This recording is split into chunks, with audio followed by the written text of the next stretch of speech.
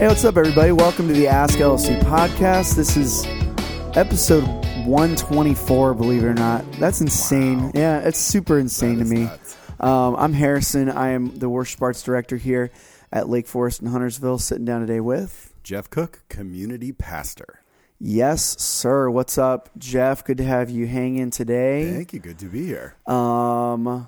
Mike Moses is running around this week at a conference of some kind, and he's running around next week to another conference of some lead pastor stuff. I don't know. Yep, that's what happens. Yeah, but Jeff's gonna hang for a little bit today. Both Jeff and I had the benefit of there is a very, very real post-Easter hangover phenomenon, especially being on a church staff. All that's involved with Easter, the amount we think about it. We talked about it a little bit some last week, the ridiculous levels of planning and preparation back in this green room. We're recording this podcast that goes into that. But both Jeff and I got some time to get away and recharge our brains a little bit on the post-Easter. How's the post-Easter hit you, Jeff? I feel like Easter was 10 months ago at this point. Yeah, really. That's because you were by the ocean too, right? I was by the ocean. Something about getting near the sea that just cleanses you of that stuff. Yeah, it's pretty nice. Do you experience like that when you have like a big ministry day, maybe a sermon you've taught or an event that you've run? What is when you can't run all the way to New Jersey and hang out with all your family? What do you experience after those emotionally, and how do you kind of refill the tank normally? Sure. Most of the time, because I'm reflective by nature. It's a lot of reflecting. I do the strategic stuff, like I think through the thing and what could we done better and whatever. But really what I do is just kind of bask more often than not. And we had this in particular. Easter is always my number one day of the year. Like that, if any ministry day is going to get me, it's always Easter. And this particular year, because we had the Sunday we had on Palm Sunday, which was for me top 5 favorite days in ministry, with that many people taking steps and just people here celebrating. That was crazy. And then you have Easter. Yeah. So there was a lot of me just being grateful and appreciating the things that God has done. And I think the thing that refills my tank, even though it may sound self-deprecating, is just the realization that like God is the one that did all that stuff. Like it's cool that we got to participate and do our things, and maybe I did my thing well or I didn't do my thing well. But at the end of the day, it only happens because of God, and that is freeing. Yeah, yeah. I think for me, I feel when we go through a stretch like that, if it's an Easter or Christmas or a night of worship or one of these things that we've poured a lot of time and effort and energy into, I think I walk away feeling both full and empty at the same time. Full of the joy of the experience of it and the joy of being able to be a part of the work that God is doing and Him allowing me to be a part of that, and empty in terms of just you have given a lot of yourself to it, and there's just like definitely a refill that has to happen on stuff like that, because you are joyfully out of gas. For sure. Yeah. Well, it's the way it's funny because whenever people ask me, like I am an introvert, like I am filled in solitude, but I prefer to spend it on people. So like there's joy in the spending, and then there's a process of refilling. Yeah, man. Well, couple quick things and we'll kick in. Jeff has we're gonna get into some discussions on how we approach this day-to-day relationship with God, and where we kind of where we live from and how to move forward in that. But before we do that, Jeff, can you give me an update? A lot of a lot of, well, I don't even know if it's a portion of your time and energy is spent on making sure that the men of Lake Forest Church have places to connect.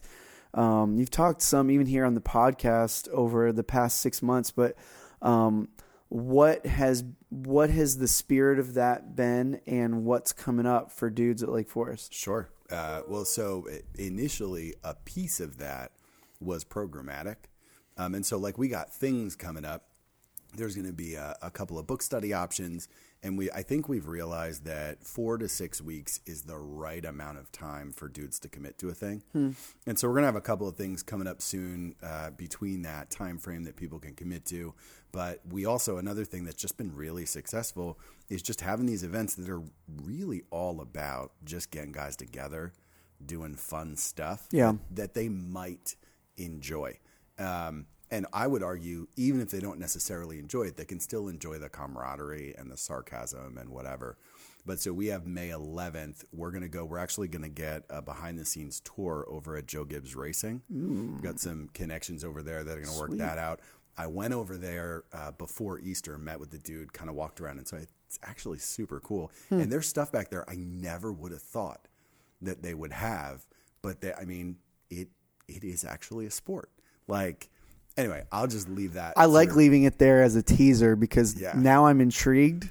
Yeah. So that's perfect. Yep. That's awesome. But so that's kind of the thing that has been helpful, and Lake Forest men have responded to is to say, like, we always talk about a one more person. This year it's one more hurting person. Like, this is your chance, right? To bring people will say they appreciate about our church normally. They feel like they can bring unchurched people here, and they're not going to be sitting there like, oh, this is so weird. Yeah.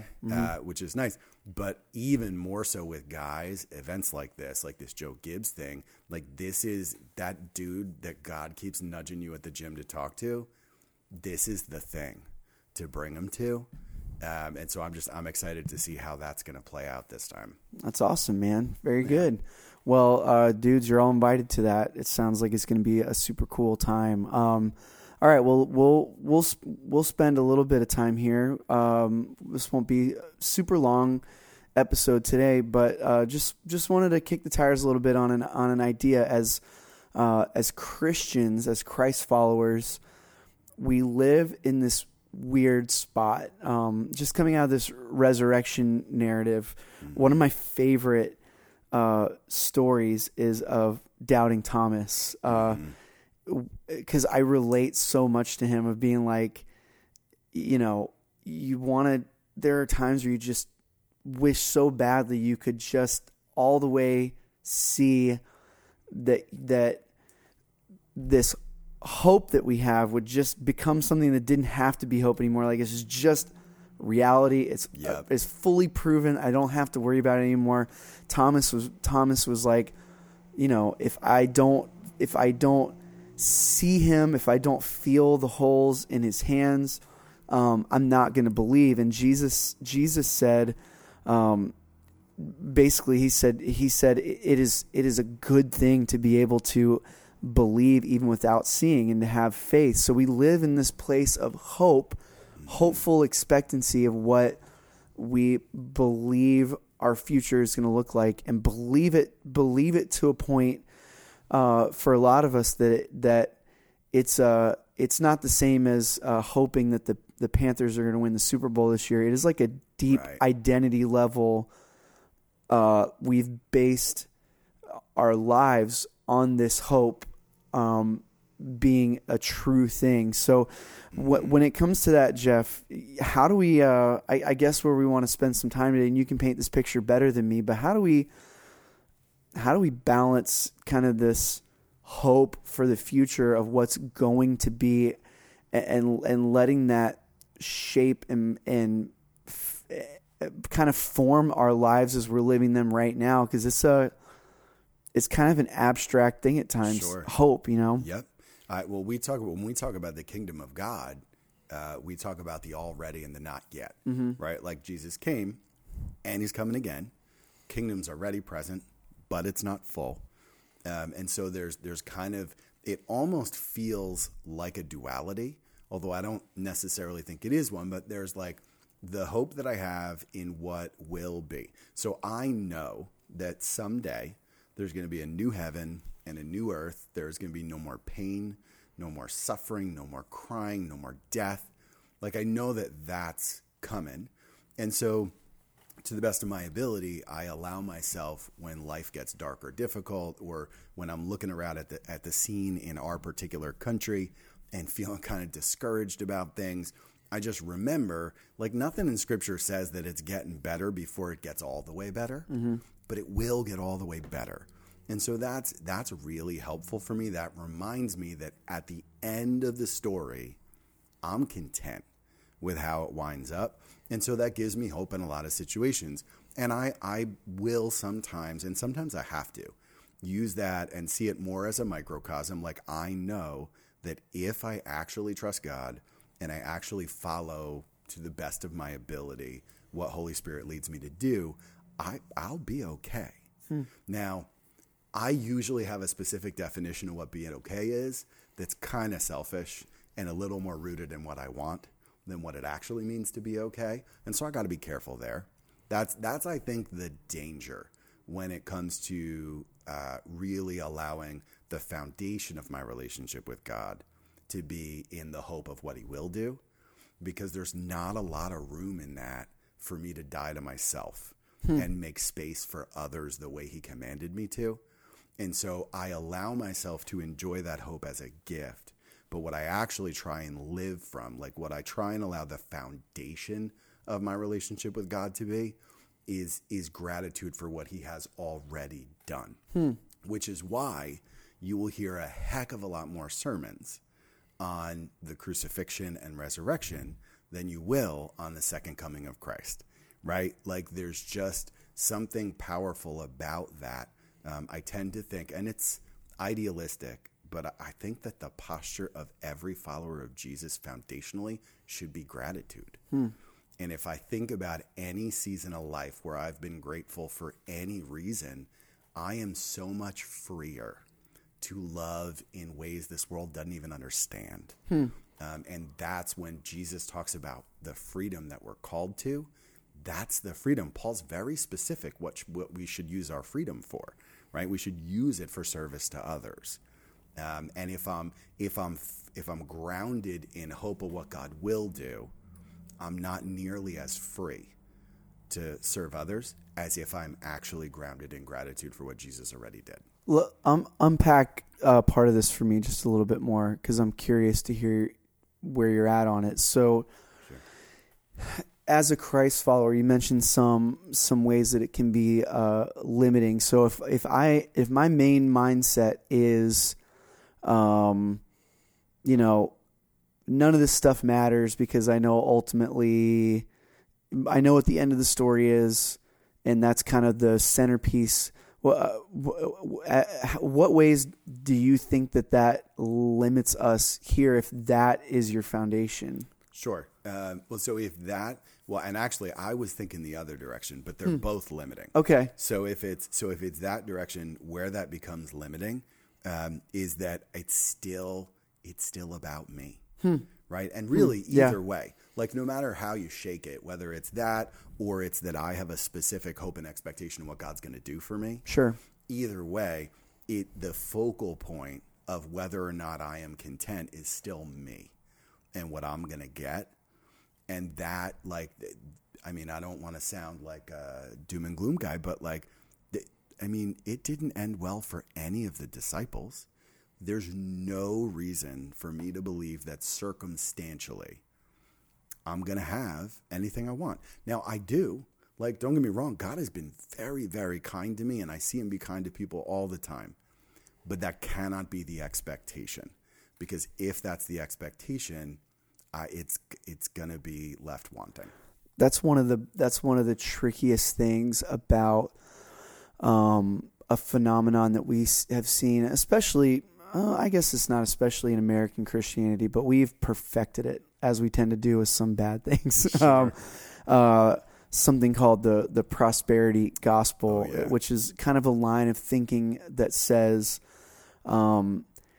if you do not have a bunch of material things and you're not wealthy and you're not completely healthy. This is an issue of your own level of faith, because we've been promised with faith the size of a mustard seed, you can move mountains. So if I pray faithfully and expectantly for God to do something, to me almost feels like we can pray at times thinking he's obligated to do it, because like our faith level has hit a certain number, and it can be really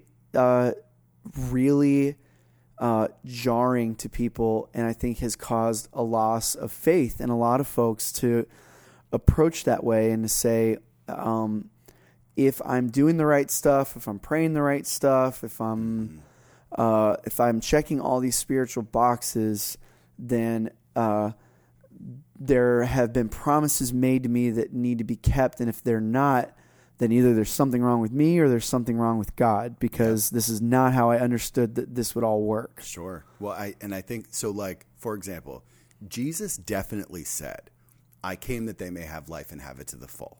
Right? And we focus on the to the full, but we don't bother to question what did he mean by life, right? And I think that the meat of that is where that becomes an issue. Because if you look at the prosperity gospel, like where that rooted itself was in communities who culturally had no wealth, had no money. Like their primary felt need that they cried out to God to rescue them from was not having. And that's where that was born and began to grow. People who are like me, people who came from addiction and got saved, we won't shut up about freedom. Right? Like to me, that's what the gospel answered, because it's what I didn't have when I cried out to God. And so I think that people can get real confused in kind of pigeonholing what it actually means for God to bless us. I am of the opinion that the actual essence of the thing Jesus is talking about when he talks about that life, it's meaning and purpose and worth and value, and the things that he makes readily accessible to everybody by following him.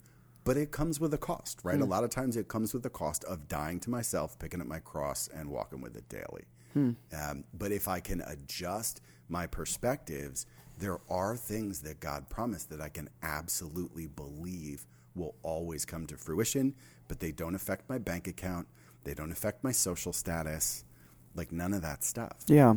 Well, and I think it's funny because there are some principles that have made their way into even the secular world that are surprisingly rooted in what we see in God's word. And one of those, to me, I like many people, hopefully like many people that listen to this podcast that attend our church, in my past have found myself in a place of needing some counseling, working through some stuff. And one of the things that my counselor told me at the time, this was not Christian counseling. This was a person, I have no idea whether they were even a Christian, said that a major part of getting yourself mentally healthy is to practice this exercise of telling yourself the truth, repeating true things to yourself over and over, and letting that seep into your brain. And you see in the Old Testament,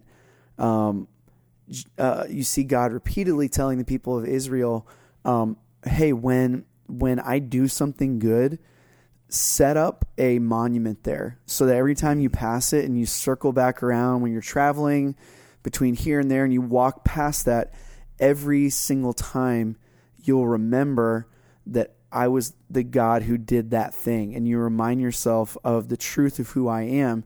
And I think that's part of what you're getting at here also, is this idea of building a foundation on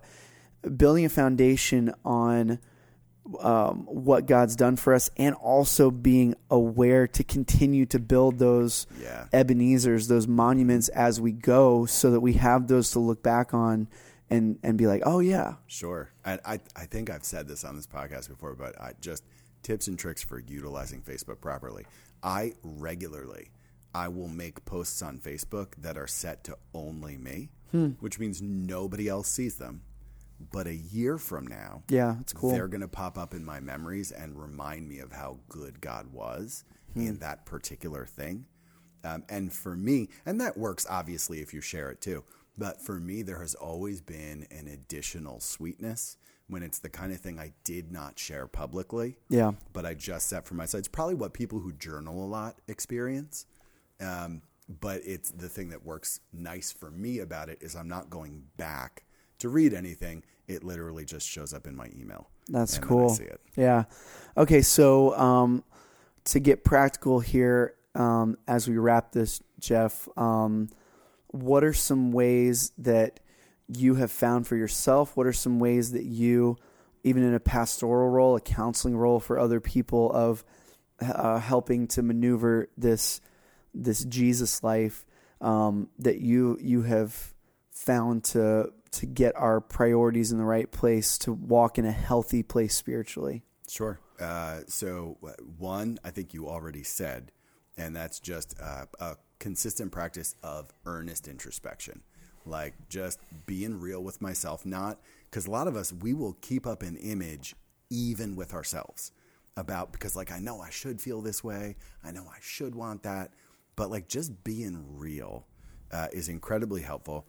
It also, and I mean, I am the community pastor, but like community, like having men and women that you have a relationship with that you can reflect these things off of, who will actually tell you. Like it's the permission to hold my hand or slap my wrist relationship. Yeah. Right. That's a huge thing. And the other thing that is just a life practice that I have and it comes from 12-step life, but every 3 to 5 years, I kind of walk through a process where I have a list of emotions that I use the first time. They're everything from good to positive emotions.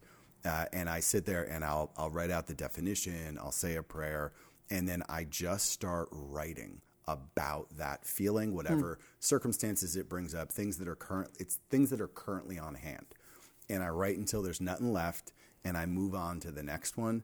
And what that tends to do is give me like a God's eye view of what's actually happened in my life over the last however many years. And there has yet to be a time since 1997 that I did not clearly see the goodness and faithfulness of God in my life. And that frees me up, because while I don't have like an absolute knowledge of what's going to happen, I got to trust that's built on experience, not just my hope. Yeah, that's cool. I mean, that's really interesting. I think you talk about there's times where you're so close to your own stuff that it's hard to see. It's hard to even imagine what God could be doing, but it's really cool when those things come back full circle, and maybe even a horrible, painful experience that you went through. I've had circumstances in my life where something that made no sense, 5 years, 10 years later, you encounter somebody that's going through that same stuff, and there's kind of a light bulb moment of like, I might be the perfect person for this person right now because I'm one of a handful that can understand what they've walked through, because I have. And you kind of look back and like you said, like recontextualize even when it happened initially, because you do this zoom out of this bigger picture of everything, which is is helpful to see.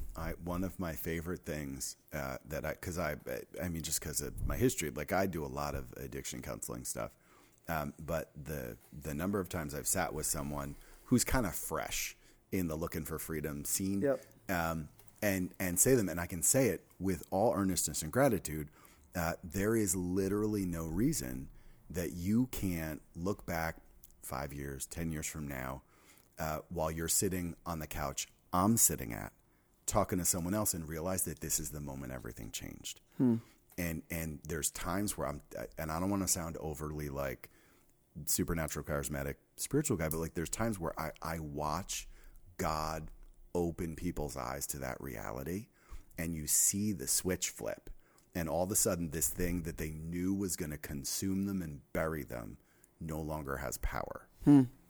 Well, that's awesome. Well, be encouraged through all of this. We hope you guys keep joining us on Sunday mornings as well, as we're looking at Jesus talking about himself in his own words and how he described himself. And there's a lot of hope and freedom in understanding who Jesus is and what he desires for us. Jeff himself is preaching in here about a month on something. Yep. We'll see. We'll see what that ends up being. We will figure that out down the road. Appreciate you all joining us on the Ask LFC podcast. If you have any questions, anything you want us to dig into, send an email to asklfc@lakeforest.org. We check that all the time. Would love to interact with some of you guys on that. We will catch you all next time.